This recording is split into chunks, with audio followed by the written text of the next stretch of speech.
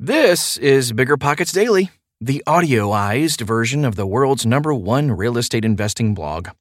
Hope you're having a relaxed Sunday. I'm your host, Tyler, and I read these articles so you can keep learning while you go about your busy life. Oh, and you'll find endless content on biggerpockets.com. Create an account today. It's free. Okay, almost time for the show. We'll get right into it after this quick break. This show is sponsored by Airbnb. Did you know that a long time ago, before I ever started my real estate business, I turned one of my first primary residences into an Airbnb? And that's the extra income that I needed from Airbnb that gave me the confidence to go out and work for myself and eventually quit my 9-to-5 job. And now I have dozens of Airbnbs all over the country. I've even partnered up with the old David Green on a recent property in Scottsdale to take our portfolio to the next level. And of course, we host it on Airbnb. But you don't need to be a full-time real estate investor to start on Airbnb. As a matter of fact, I was self-managing 10 properties while working my 9-to-5 job, so I know anybody can do it. Think about it this way. You're looking for extra income and going on a vacation. Wouldn't it be great to rent out your space and let your property pay for itself while you're gone? I did this one time. I pitched my wife and my roommate, because we were house hacking, on the idea of renting out our home, and it paid for all of our expenses on a trip to Mexico City. So go and give it a try. It might just change your life, just like it did mine. And I really do mean that. Your home might be worth more than you think. Find out how much at airbnb.com/host. You're trying to close on your next rental, so why is your insurance company dragging its feet? With long lead times and never-ending paper forms, it's no wonder it takes forever to finally get a policy. Modern investors deserve better. They deserve Steadily.com. At Steadily.com, you'll get fast, affordable landlord insurance available online 24/7 in just a few clicks. You can even get next-day coverage, which takes just minutes, by the way, to obtain. And you can do it all from your phone. Steadily was founded by landlords who created insurance products tailored to the unique needs of this industry. It's their sole focus, and that's why landlords nationwide consistently rate them 4.8 out of 5 stars. So whether you've got a single-family, short-term, or multifamily portfolio, Steadily.com can secure the best coverage at the best price to protect your properties. Discover how Steadily can save you both time and money on your rental property insurance. Visit Steadily.com for a commitment-free quote tailored to your needs today. New Zillow report suggests renters must work 63 hours to afford rent in the U.S. By Anna Cottrell. A recent report from Zillow highlights the U.S. affordability crisis creatively. Rather than just focusing on the rapid price growth in rents across the country over the past couple of years, the report zooms in on the average number of hours a renter has to work per week to afford rent.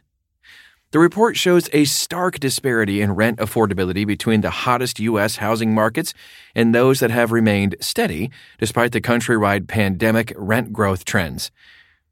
It takes 62.6 hours to afford rent. First, let's take a look at the averages. The typical U.S. renter now has to work 62.6 hours to afford the average U.S. rent of $2,040. Rents have grown at abnormally rapid rates since the pandemic started, with 17.2% average annual growth levels recorded in February 2022.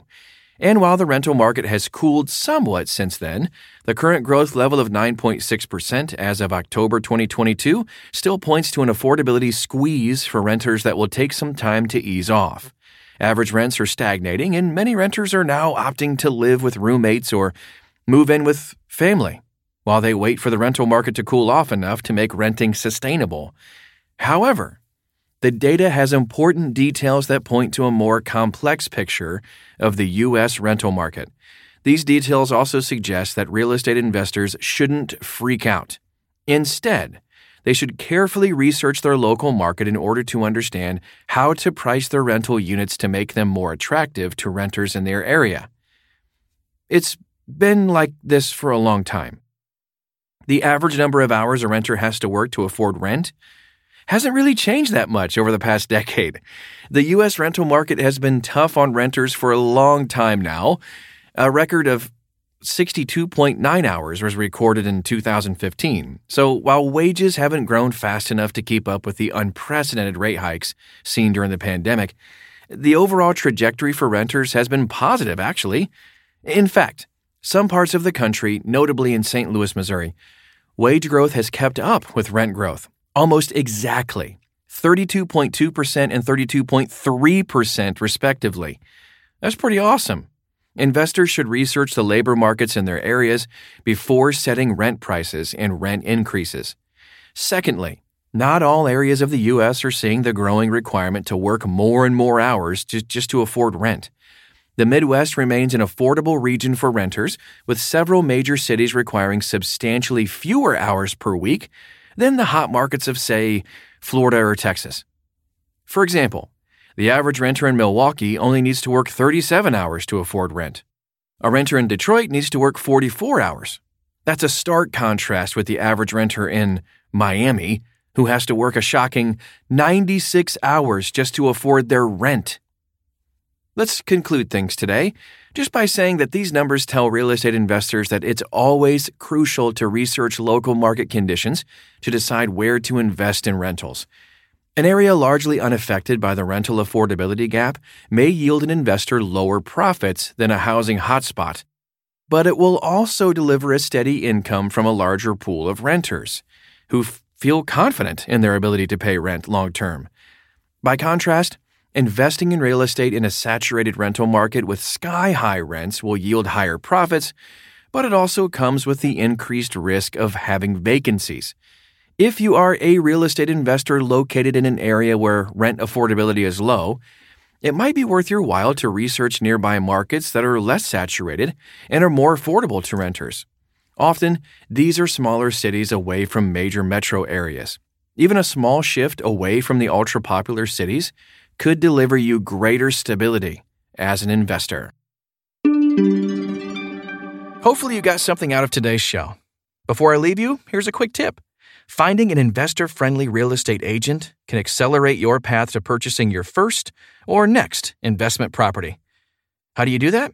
By visiting biggerpockets.com/find-an-agent. That's biggerpockets.com/find-an-agent to find a top-rated agent in your backyard.